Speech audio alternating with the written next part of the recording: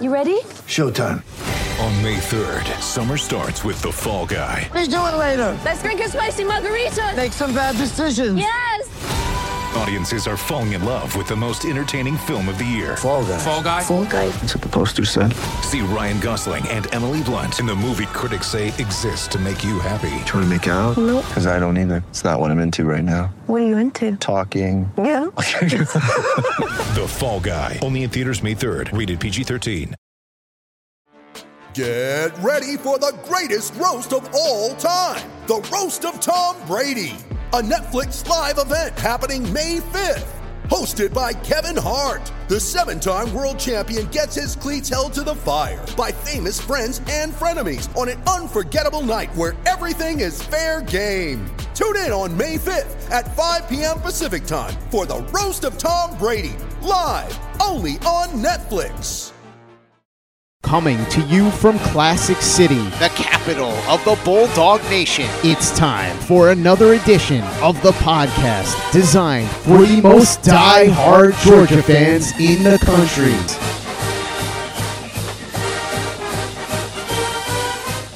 What's up, guys? Welcome back to another edition of the Glory UGA podcast, brought to you today and through the entire month of March by our very good friends at MyBookie.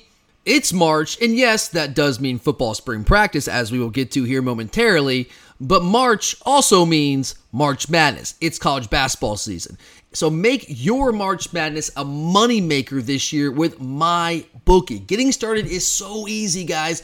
All you have to do is go to mybookie.ag online, use the promo code UGA to get a deposit bonus of up to $1,000. Yeah, you heard me right. $1,000. Grab your extra funds now, and for a limited time, claim a free entry into the $150,000 MyBookie Madness Bracket Contest for a chance at big money. If you're the type of guy who likes to fill out multiple brackets to get an advantage, you can do that too. The price of entry is less than an Uber ride, guys. It's nothing.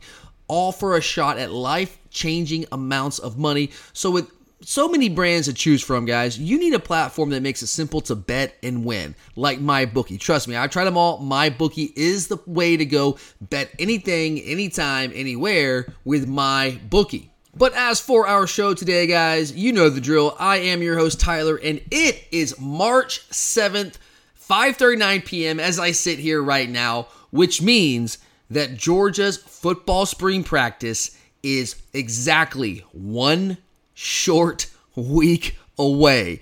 I can't freaking wait, man. I'm pumped for it. We're going back to back to back, baby. That's the mission, and it all starts here. So with spring practice just around the corner, for us, that means it's about damn time that we get to our spring practice primers. I'm going to be running 2 of these. This one today, and then part 2 on Friday. And my mission over the course of these next 2 episodes is to preview every single position battle that will be contested this spring and, of course, on into the fall. I'm going to talk positional outlooks, leaders in the clubhouse, dark horse contenders, names to watch, all that fun stuff. And we know, guys, look, nothing is going to be decided here in the spring. I'm not going to try to make it out that spring is the decisive factor, but it starts here. It starts in the spring. And I don't know about y'all, but I'm ready to talk some actual real football. So let's go ahead, man. Let's dive right into it. And today, I'm going to focus exclusively on the offense and break down every single position. And then I'll do the defense on Friday's episode, every single position. And to kick things off, look, man, I don't want to bury the lead. I know that all eyes this spring and really all offseason are going to be firmly on the quarterback battle. That drama, that competition has only just begun. And I know that we've addressed this relatively recently, when we did our way too early 2023 football season preview a couple of weeks ago, but it doesn't hurt to dive into it again. By now, you all know the names very well. It's a 3-man race. We got Carson Beck, Brock Vandagriff, and Gunnar Stockton. Carson Beck going into year 4 here in the program, Vandagriff going into year 3, and Gunnar Stockton going into his redshirt freshman season, his second year on campus. You know that. You also know that last season, Carson Beck was our clear number 2 quarterback behind Stetson Bennett. In fact, he was really the only backup quarterback to get any sort of meaningful reps. And he didn't even get meaningful reps, but even meaningful garbage time reps, if that's a thing. He was the first quarterback off the bench. He got almost all the garbage time reps. He's been here in Athens, been with the program for 4 years, longer than either Stockton or Vandegrift. So you have to imagine he is the leader in the clubhouse heading into the spring. But just because you're the leader in the clubhouse does not mean that you are definitively the guy. He has not earned that yet. Last year, he earned the right to be the backup quarterback. This is a new season and an entirely new competition with an entirely new offensive coordinator who also happens to be the new quarterback coach, which of course has to factor into this conversation. You cannot talk about the quarterback battle without talking about the fact that Todd Monken is gone and Mike Bobo is in as OC and QB coach. I do think the change at coordinator opens the door a little bit more for either Vandegrift or Stockton to make that leap and jump up and overtake Carson Beck. I'm not sitting here and telling you I'm predicting that. I'm not predicting anything right now. I'm not ready to do that because I have not seen enough from any of these guys. Obviously, we saw more of Carson Beck, and he did a fantastic job in spot duty last year in garbage time, but that's garbage time. That's not being the number 1 quarterback in the biggest moments in the biggest games of the season.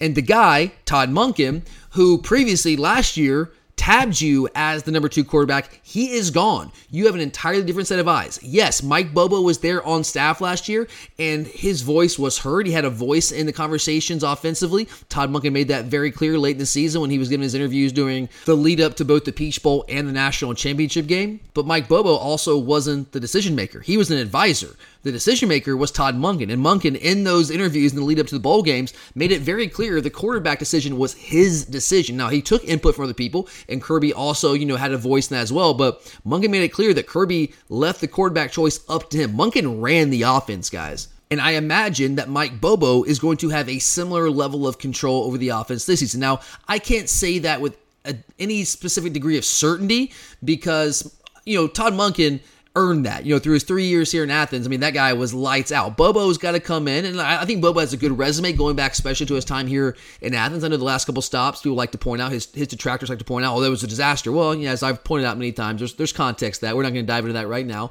I think Mike Bobo is a good coordinator. I think he's going to do a really good job for us. I don't think we're going to really lose anything going from Todd Monken to Mike Bobo, especially with the talent that we have. And I think Bobo's going to run a very similar system. I think the verbiage is going to stay the same. I don't think you're going to see much of a change at all. It's kind of like Alabama the past couple of years. Whatever coordinator left, they plugged in a new coordinator, and Saban insisted that the system and the verbiage, the language within the offense stay the same. Concepts stay the same. And I think Kirby's going to do something very similar here, and that makes sense when you consider that Bobo was here in Athens last year, learning with Todd Monken, and having some input into the design of the offense himself. But the bottom line is, I do think the fact that we have a new coordinator, a new QB coach, who is going to be a different decision maker than Todd Monken, who might see things a little bit different, might be looking for different qualities, different traits, and might have a little bit of a different judgment of these 3 quarterbacks, might put a premium on different aspects of their games. I do think that opens the door for the guys that were number 3 and number 4 last year. And Gunnar Stockton, guys, I'm just telling you right now, do not discount him. I was reading an article from ESPN the other day,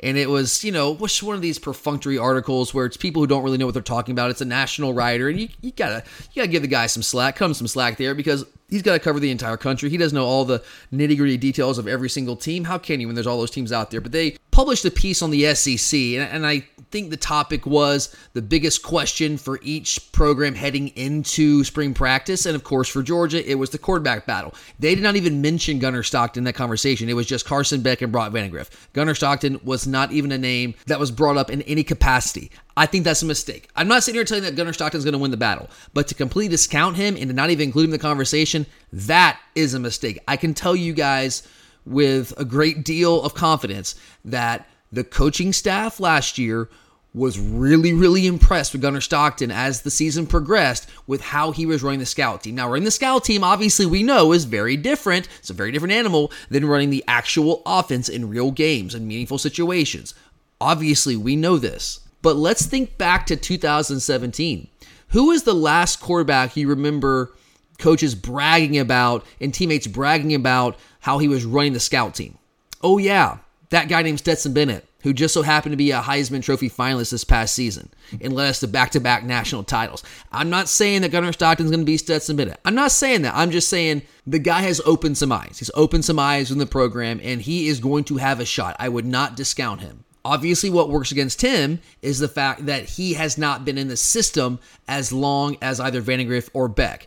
But as I was just laying out, isn't that kind of mitigated to some degree by the fact that we do have a new coordinator? Yeah, I do think it will be largely the same system, the same language, but there are going to be some changes. There are going to be some adjustments, and there's going to be a learning curve for even Carson Beck and Brock Vandagriff, who have that year or 2 years of experience over Gunnar Stockton. So I think that does give him, again, a little bit more of a window. You can say the same thing for Brock Vandagriff in terms of trying to catch up with Carson Beck, who's a year ahead of him. But from a mechanic standpoint, from the standpoint of just understanding college offenses and understanding coverages, all those things, obviously Carson Beck has an edge there because he's been doing it longer. Even though he hasn't done a ton of games, he's been in the meeting rooms, he's watched film longer than guys like Brock Vandagriff, and of course, even more so, Gunnar Stockton. I think a big question that has to be answered when you're talking about this battle, I've mentioned this before, but let's talk about it again. Let's dive in a little bit more here, is how much of a premium does Mike Bobo put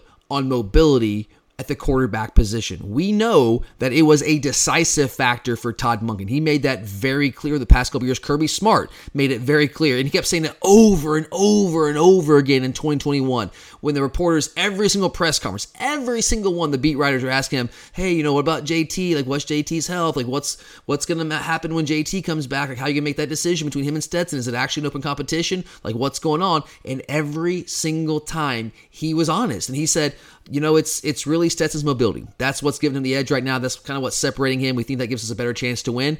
And we didn't want to believe it. The beat writers didn't want to believe it. They kept asking the questions. Fans didn't want to believe it. Even at times, like when he first would start saying that, I was like, nah, man, come on. There's going to be more to it than that. But eventually, I started to believe him because I saw Stetson do it. I saw Stetson make difference-making plays with his leg.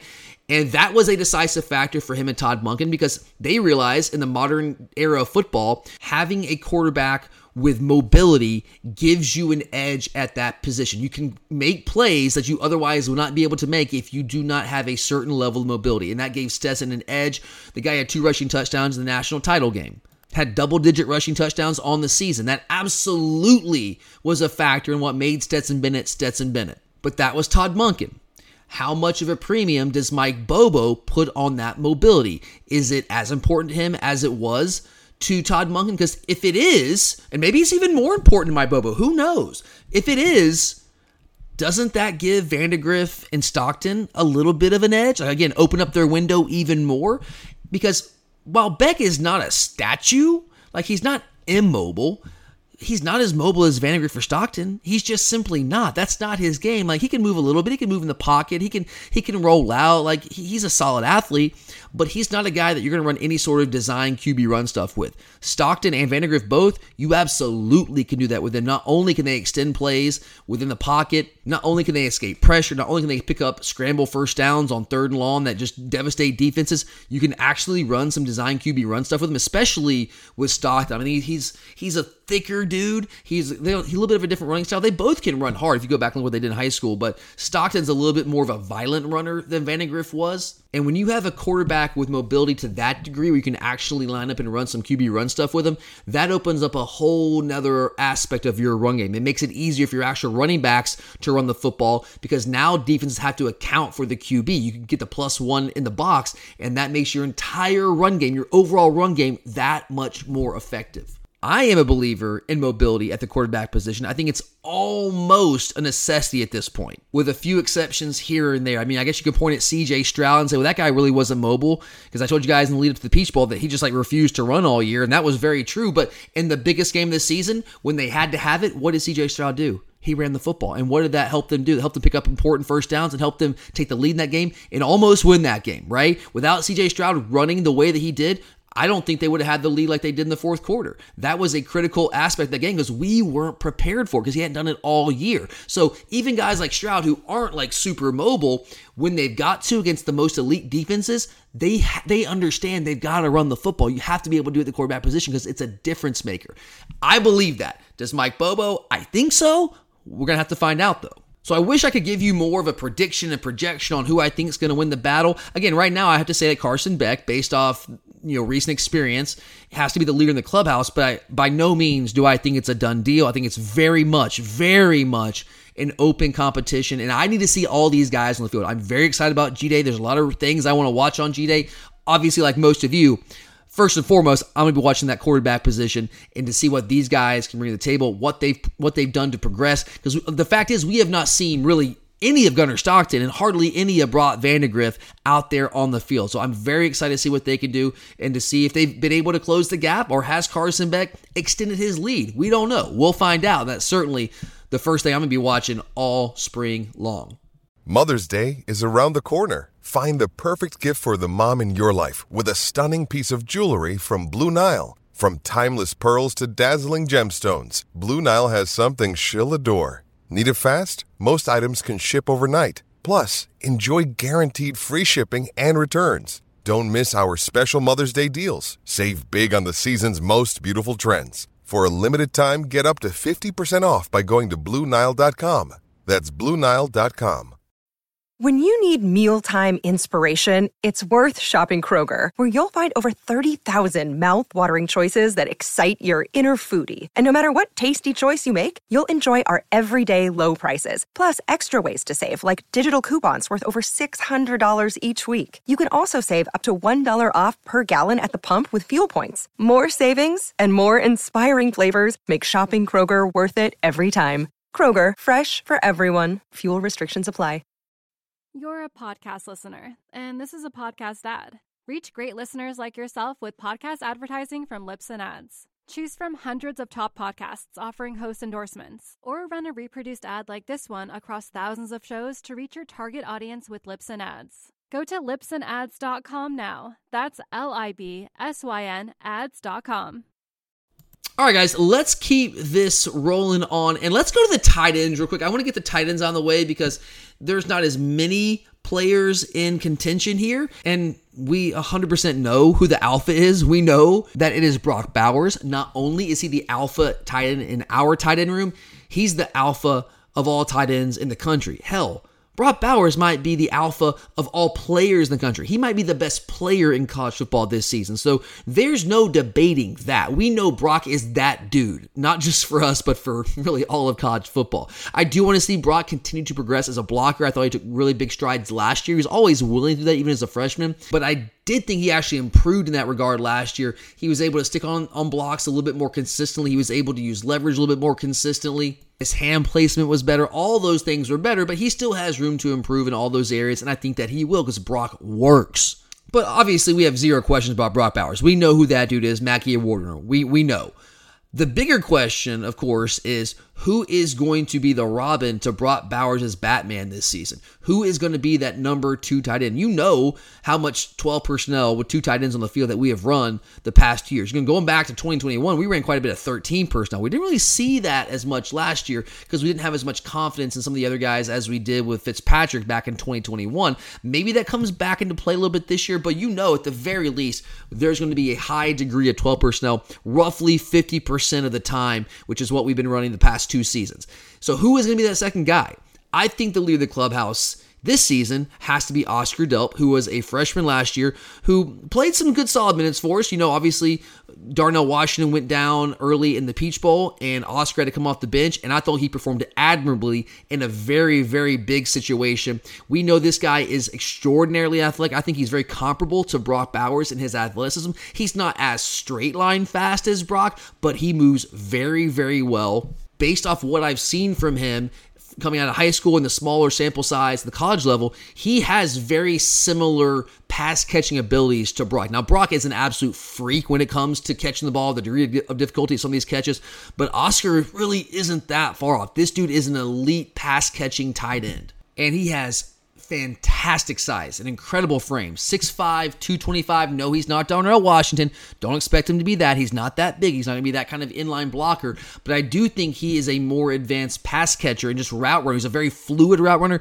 We were all very impressed with Darnell's straight line speed at the NFL Combine, running in the load mid 4.6s. But he's not as fluid as a guy like Oscar Delp. as much of a threat as Darnell was in the passing game, and he was bigger and had a little bit of a different threat, Oscar's a guy that has a different level of overall athleticism and pass catching ability. So I think there's an upgrade there, while certainly it's going to be a downgrade when it comes to the blocking game. But I'm very high on Oscar Delp. I think he's going to be a big-time player for us. He's another guy like Brock Bowers who has a reputation of having an awesome work ethic. And if that's the case, which I've heard from multiple sources, then he is going to be very, very good for us this season. So I'm pretty confident that our top two tight ends, our 1-2 punch this season, is going to be Brock Bowers and Oscar Delp. But I do think that some of our younger tight ends, the two true freshmen, are potentially going to factor into the conversation as well. So we have both Lawson Lucky coming in from Norcross High School and Pierce Spurlin coming in from South Walton High School in Santa Rosa Beach, Florida. And they are both, depending on what recruiting service you look at, borderline fringe top 100 prospects overall nationally.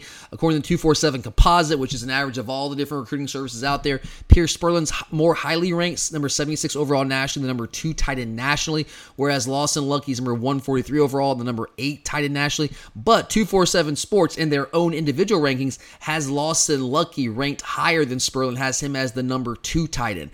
I like both these guys. I told you before we did our recruiting recap episode, I think Lawson Lucky is going to have a chance to get on the field earlier than Pierce Spurlin for this reason. I think Lawson is more advanced as an inline blocker right now. I think he's more of a willing blocker. I think he's a more experienced blocker, and I think he's a more effective blocker than what Pierce Spurlin is. Pierce is taller and longer and has been more of a receiving threat in his high school career. I mean, Spurlin played out wide as basically a receiver for a large portion of his high school career, 6'6", 240. He's taller, longer, and more of a receiver coming out of high school, whereas Lucky, 6'3", 225, is stronger and more well-built, and he's just a guy that has more experience being asked to block in line and also being asked to block out in the perimeter, and he's just better at it right now. And with the loss of Darnell Washington, that's why I think Lawson Lucky is going to have more of a chance to play as a true freshman, because we need guys out there at the tight end position that can block. And Brock can do it,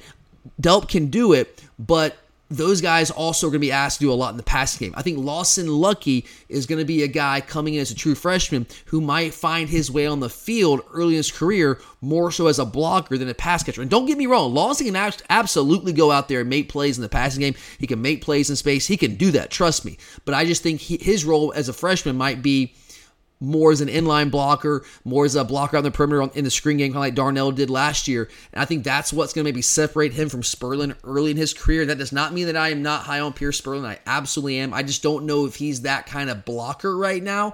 And when you have guys like Brock Bowers and Oscar Delp ahead of you who are as prolific pass catchers as they are, especially Bowers, the fact that you're a great receiver, that might not weigh as heavily this season for a guy like Pierce Spurlin as the fact that Lawson Lucky is a more advanced blocker will weigh a little bit more heavier for him coming into this season as a chance to maybe get on the field earlier as a true freshman. That's my opinion there. That's my take there. I could be wrong, but just what I've seen from them coming out of high school, that's kind of where I am with those two.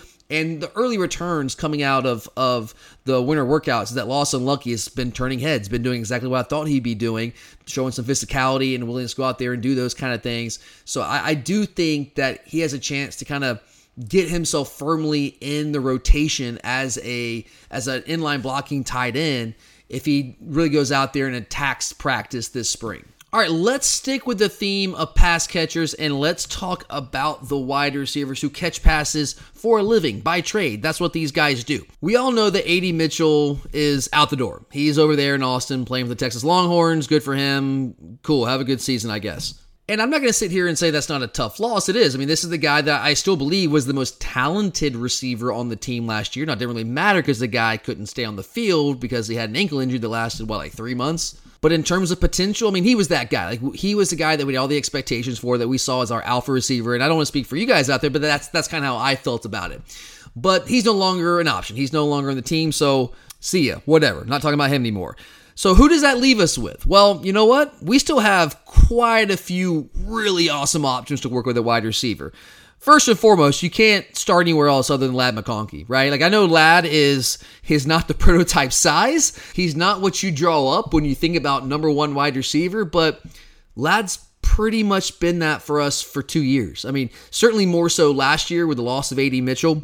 But even going back to 2021, he didn't start the season that way, but Ladd was our most reliable receiver really all year long in 2021. And last year, not only was he our most reliable, he was our biggest playmaker at the wide receiver position all season long. Now, it certainly helps when you have Brock Bowers, but he's not a receiver. He's a tight end. But in terms of actual receivers, it's been Ladd McConkey for 2 years. So with that in mind, why would we expect that to change? I know we went out and we brought in 2 really good receivers, really productive receivers from the SEC, one from Missouri and Dominic Lovett, one from Mississippi State and Ra Thomas, to come in and try to fill the void with the departure of A.D. Mitchell. It's more so Ra Thomas with the departure of A.D. because they play that X position. Lovett can play outside, but he's also more of a slot receiver. That's where he was most effective at Missouri. And those guys are great. I'll talk more about them in just a minute. I want to stick with Ladd McConkey.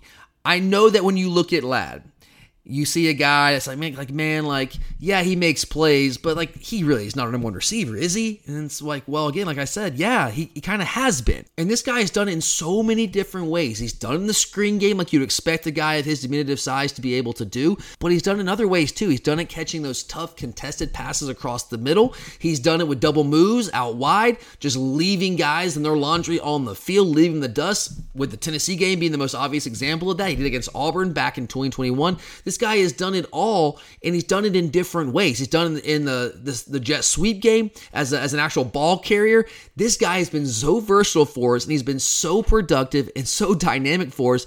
Why is that going to change? It's not. In fact, if anything, I think it's going to pick up this season with another year in the system and no A.D. Mitchell in the fold. And Ladd, I think he's clearly more of a natural slot receiver, but he's also played out wide for us by necessity. He's had to do that, played a little X, and done that very, very well for us. So I think his versatility is going to allow him to be just as, if not even more productive this year than he has been in the past. So you got to start there. But let's go and let's talk again. I mentioned them earlier.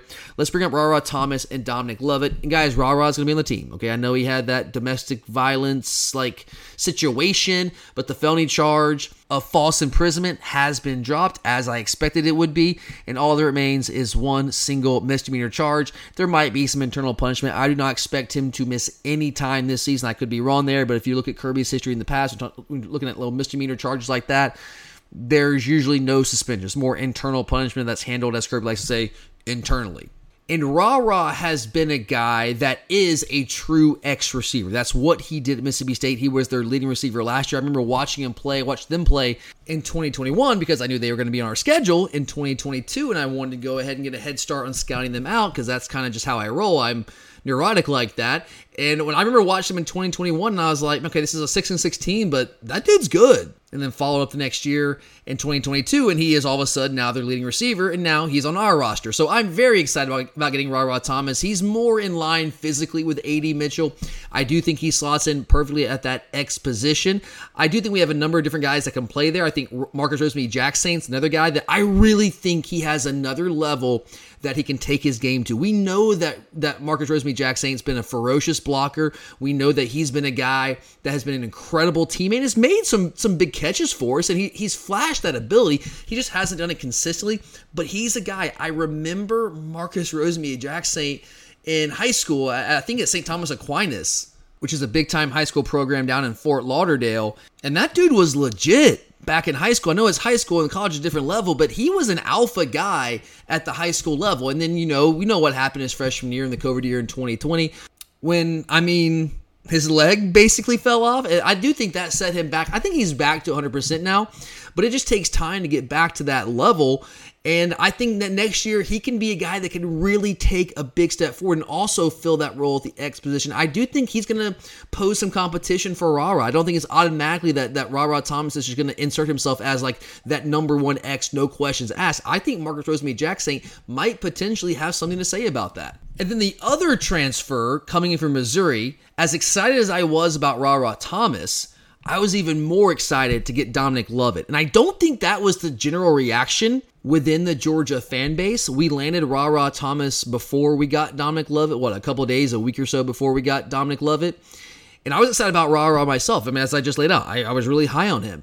But Dominic Lovett was much more of a playmaker in the SEC for Missouri last year than Ra Thomas was. Just go back to our game against Missouri. Lovett made some big-time plays for us. He got hurt in the second half. If he had gotten hurt in that second half, we might not have walked out of Columbia with that W. But Lovett I think he's a prototypical slot receiver, which the question becomes, okay, we got Ladd McConkey, who I also laid out earlier. I think he is best fit as a slot receiver. I think he has versatility, can play in different places. And I also think Lovett is a guy that's best as a slot receiver. I think he's also played outside. He can do that. But how do we fit those pieces together? I think that's a question that we're going to have to answer, not just in spring. Like we'll work on a lot of us and just getting better, doing some fundamental stuff. You'll answer more of that in the fall, but you'll start to answer those questions. Start to figure out, okay, who can help us? And you spend the offseason going into fall camp trying to move the pieces around and make them fit the best way that you can to make your offense as dynamic and as explosive as you possibly can. But I think I know that Dominic Lovett is going to be a big factor for us as a receiver this year because the guy is just too talented and too explosive not to. But I am very excited to see how he's going to kind of fit into this offense when we get that small little glimpse on April 14th when we had the G-Day scrimmage.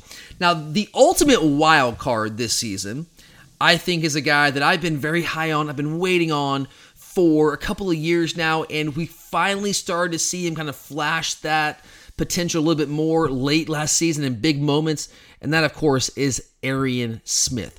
We know what this guy brings to the table. This guy is not only the fastest guy on the team, he might be the fastest guy in the SEC. He might not only be the fastest guy in the SEC, he might be the fastest player in the country. He has elite track speed, and that is not an overstatement. He has elite track speed, like 10-1, close to 10 flat, 100-meter type speed, guys. That's rare. But the problem with Arian, of course, has been injuries, and that is no fault of his. I mean, he's got a slider frame. He's dealt with a variety of injuries. He's dealt with a broken wrist, which was kind of what set him back the first half of his freshman year. Then he dealt with an ankle, and he's had some soft tissue injuries that he's had to deal with. So it's been a variety of things. It hasn't been just one thing.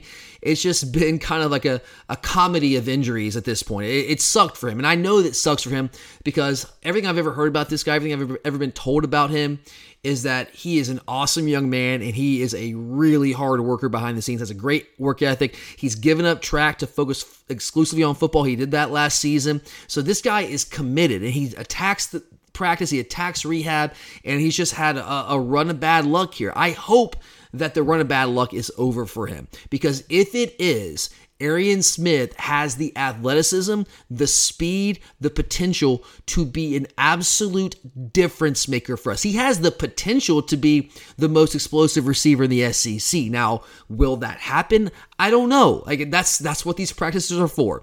But if we're projecting forward, if he stays healthy, I think he does. As I've mentioned a couple times on this show, I'll say it again, the biggest issue with Arian right now, it's not an athleticism, it's not a potential thing. We know what the guy's capable of. You saw where he literally made the Ohio State safety fall over his own 2 feet because he got all twisted up trying to keep up with Arian Smith down the field.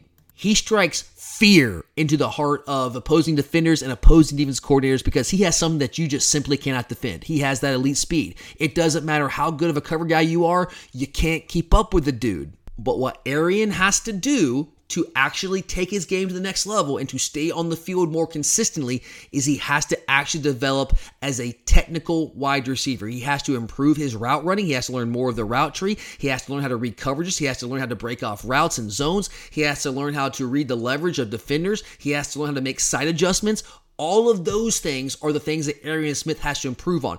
He's essentially, right now, it's like developmentally, he's going into his sophomore year because he's lost so much time due to injury. He missed pretty much his entire freshman year, the vast majority of his sophomore year, and the first half to 2/3 of his junior year. So in terms of actual on the field time in practice, actually development, he's had about the equivalent of a full year. So it's like he's going into year 2. So if he can stay healthy, I think Arian can make that jump. Even though it's not year 2, it's year 4, I think he can finally make that jump in year 4 because he'll have time to develop on the field at practice. That's the biggest issue for him. He just hasn't had enough practice time. If that changes and he can stay on the field, and dear God, I am praying so hard that Arian can stay healthy, because if he does, I truly believe it, guys. I think Arian can be the most dangerous receiver on our roster. I truly believe that.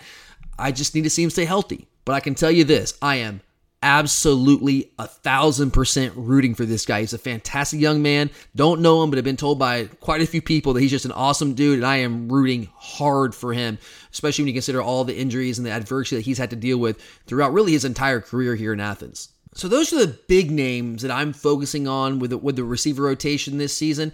But that's not all. We have a couple other guys that I think could factor into it. They're going to be in the competition, so I don't want to completely ignore them here. So last year we had Dylan Bell, was a true freshman, came in the summer, wasn't even an early enrollee, and right away started making waves. And when A.D. Mitchell went down, Dylan Bell got a lot of playing time, made some solid plays, which wasn't a dynamic player. He was a young guy, he was learning, but he showed some potential, flash potential.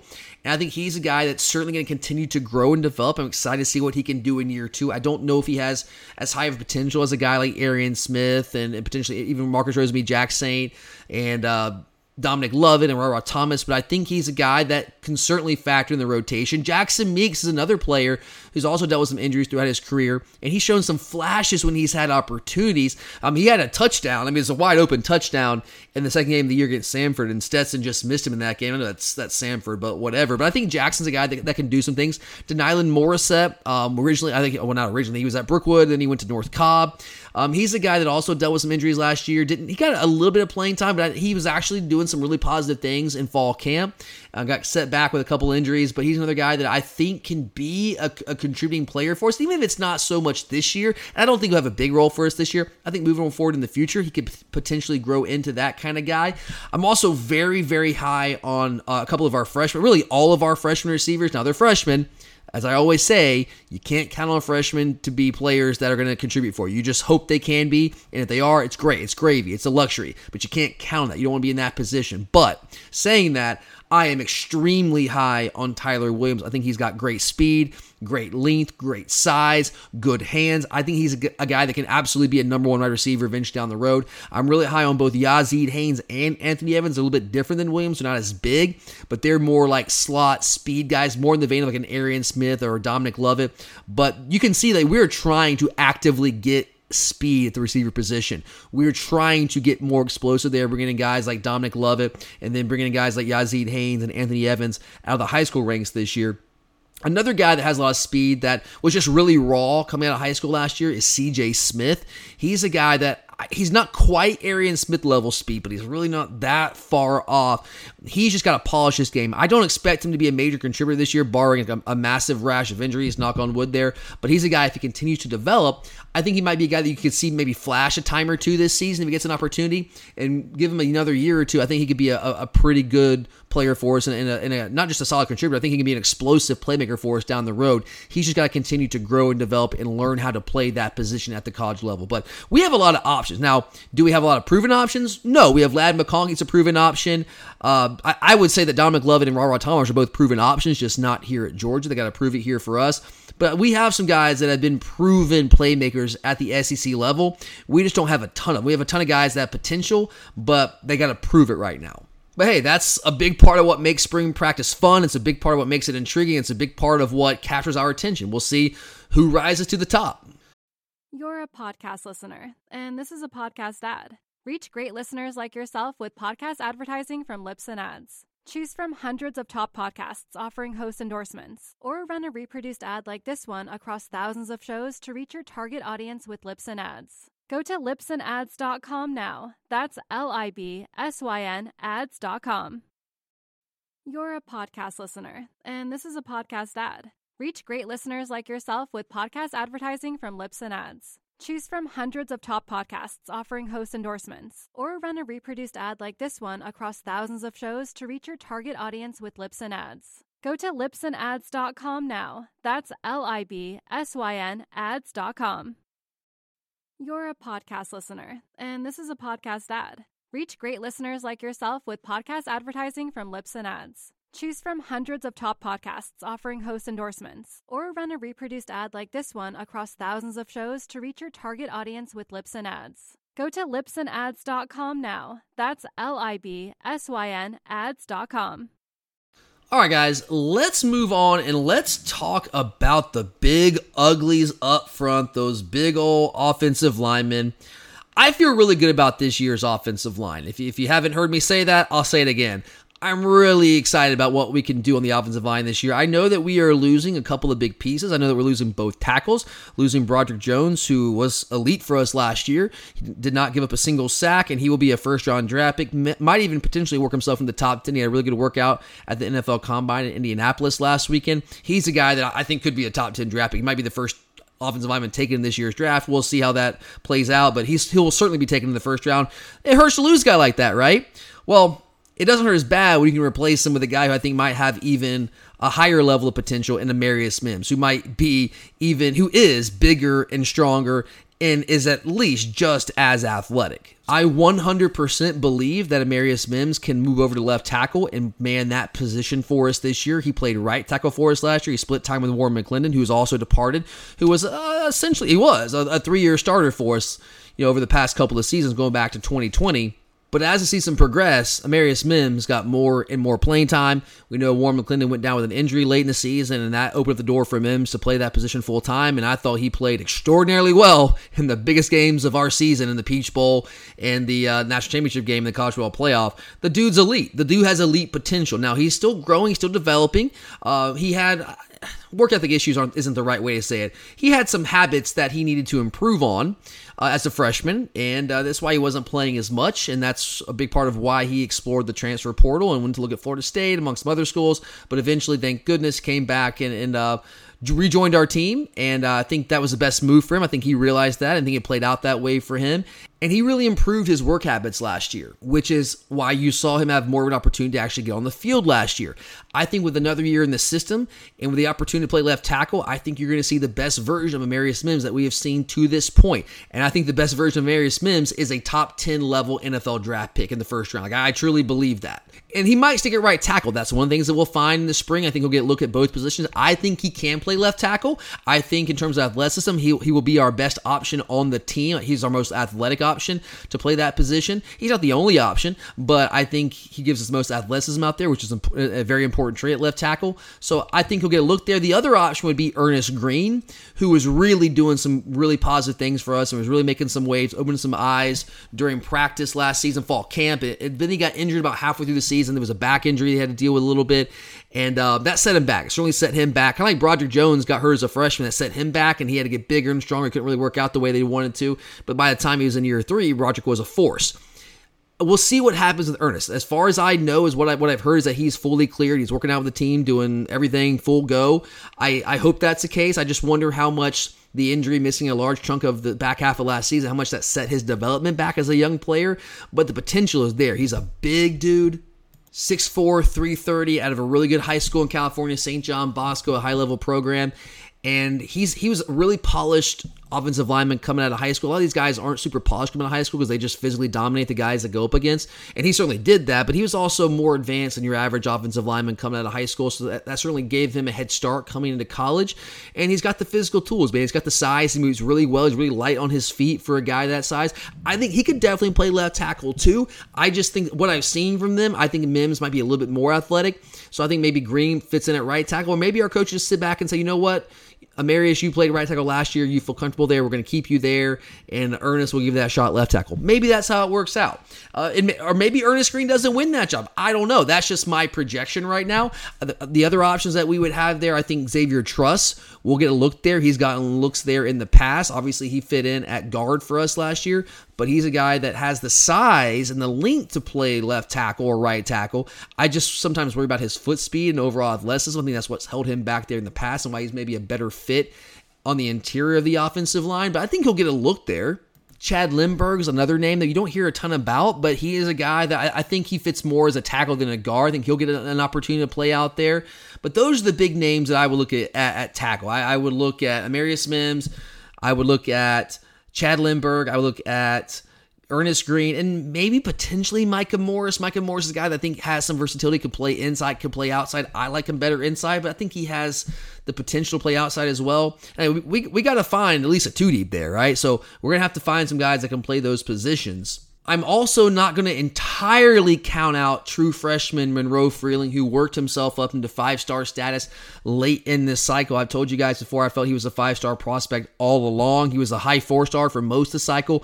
By the end of this 2023 recruiting cycle, he was tabbed as a top 35 player, a 5-star prospect with a 247 composite, and I think that's certainly fitting for him. He is a dude that has an incredible frame, 6'7", 283. He needs to fill it out, add a little bit more weight, maybe get a little bit stronger, but in terms of athleticism, this guy is elite. And it also in terms of like how advanced you are as a technician at the high school level, I feel like Monroe Freeling was highly advanced in terms of his technical abilities, actually playing that position with hand placement, leverage, all those types of things, his pass set, all those things. I felt like he was a step ahead of most of the offensive linemen in this cycle, at least the tape that I watched. So I'm not going to completely discount him. I would not project him to be a starter this year because I do think he needs a year to get a little bit bigger and stronger and fill out that frame. Now, if he's on campus right now, he's here for spring practice, he's an early enrollee. That certainly gives him a head start. I don't know how much good weight he has put on from, let's say, when he got here in late December to right now in the past, 2.5, 3 months, however long he's been here. It's hard for me to know that. I don't know. We'll find out. We'll see him out there. But right now, I just don't know. If he's at 6'7", 280, 285, that's not quite big enough to really hold up consistently in the SEC in the trenches. At least I don't think so when we have other options. But hey, if he's got himself up to 300 plus, because he's really attacked the weight program and the nutrition program, then hey, all bets are off there. I go back to what I always say. It's my refrain when it comes to recruiting. I don't count on it. I don't count on freshmen, especially in the trenches in the SEC where it's a man's league. I don't count on them. If he can be that guy, if he can be a Trenton Sturdivant and really impact us, man, that's a name from the past, a blast from the past there. If he can be that kind of guy as a true freshman, Andrew Thomas maybe, great, awesome. I just can't expect that. If it happens, fantastic. We'll see. I'm just not going to discount him because he is highly athletic and highly talented. And again, we got to find guys to play tackle. I think he'll probably end up in the 2 deep at the very least. I just don't know if I would project him as a starter right now. But here's the cool thing when it comes to the offensive line, guys. Yeah, we're losing 2 guys off the offensive line, both tackles. One of them is going to be a top 10 draft pick. You never like to see that happen. But again, when you can replace that guy with another dude, I think it's going to be a top 10 draft pick and Demarius Mims, you're kind of okay-ish with that. But we have 4 starters returning from the national championship game. We have Cedric Van Pran at center. We have Xavier Truss at left guard. We have Tate Ratledge at right guard. And we have Demarius Mims at one of the tackles. So we really only need to plug in one guy off the offensive line that was the runner-up once again for the Joe Moore Award. And you hear coaches talk about this often when it comes to the offensive line. We want to find our best 5. So who is that best 5? Is it an offensive line that has Tate Ratledge and Xavier Truss at the guard position, flanking Cedric Van Pran at center, and Demarius Mims and Ernest Green at tackle? Or do we think that Dylan Fairchild, who's a guy that I have heard a lot of really good things about, I was really high on him coming out of high school. I love these guys that are offensive linemen that were not just wrestlers, but elite state champion caliber wrestlers, because it takes a high degree of athleticism and flexibility to do that, to wrestle at that level in high school. And it just takes toughness, man. It takes that dude's just nasty. And I love it. I think it really translates to the college level on the offensive line. I really, truly believe that. And Dylan Fairchild's a guy that's really attacked the weight room. He's gotten bigger. He's gotten stronger. You see him around here in Athens, see him around campus. That dude is big. Like, he's a guy that I think can really, really factor into our offensive line, not just in the rotation, but maybe even start. It's just a matter, do we think that Dylan Fairchild is better than Ernest Green or a guy like Monroe Freeling or maybe even Xavier Truss? Because if we think that Truss is a guy that can play tackle and we're looking, okay, well, who's our best 5? So we have Truss and we have Mims at the tackle positions, whatever tackle you want to put them at, it's interchangeable. If we think that's the case, well then, who do we like more? Do we like Ernest Green or do we like Dylan Fairchild? Because if Xavier Truss is a guy that can play tackle or guard, that means if you like Dylan Fairchild more, then you can slide Truss out to tackle and you put Fairchild at guard, because I don't think he's a tackle. I think he's a guard. If you think that Ernest Green is better than Dylan Fairchild, fine. You keep Xavier Truss inside at guard and you put Ernest Green at tackle. I think we got to figure out who our best 5 is going to be. And I think that certainly starts this spring. But I would throw Dylan Fairchild in that mix. Austin Blasky is a guy who I think he's another elite wrestler coming out of high school, which, again, I love. I think he's going to be our backup center this year. I think he's the heir apparent at center. Micah Morris is another guy, highly recruited coming out of high school. You can't completely discount him and count him out of the conversation. Jared Wilson, another guy that has a lot of size, which we seem to like right now on the interior of our offensive line. And you have some other guys, Alu Ba, Drew Bobo coming in from last year's class. I think those guys need still maybe a little bit more seasoning and development. But, again, we'll see. You can't count anybody out because this competition is wide open. Who actually attacked the winter workouts, who got better, who took it seriously, who put the work in? We're about to find out. And again, that's what makes this really, really exciting. And finally, can't talk about the offensive line without talking about the running backs. Let's wrap this thing up. This is going to be a really interesting running back battle because I think there's any number of ways that we could go with this. Somebody's got to start, right? Now, the reality is we're going to have a rotation like we typically always do at the running back position. It's going to include guys like Kendall Milton, Daijun Edwards, Branson Robinson's going to factor in. Andrew Paul could certainly factor in if he comes back healthy from his ACL tear, which really sucked in fall camp last year because that guy was making waves and really turning heads and getting a lot of attention. I think he was going to be in our rotation last year. So how healthy is he coming back from that injury? We'll see. And another name to think about here, Roderick Robinson, coming out of California. This is a dude that's a different kind of guy. I saw him downtown a couple weeks ago at the Blind Pig. It was just a Sunday afternoon going there for lunch and saw him with a couple other players.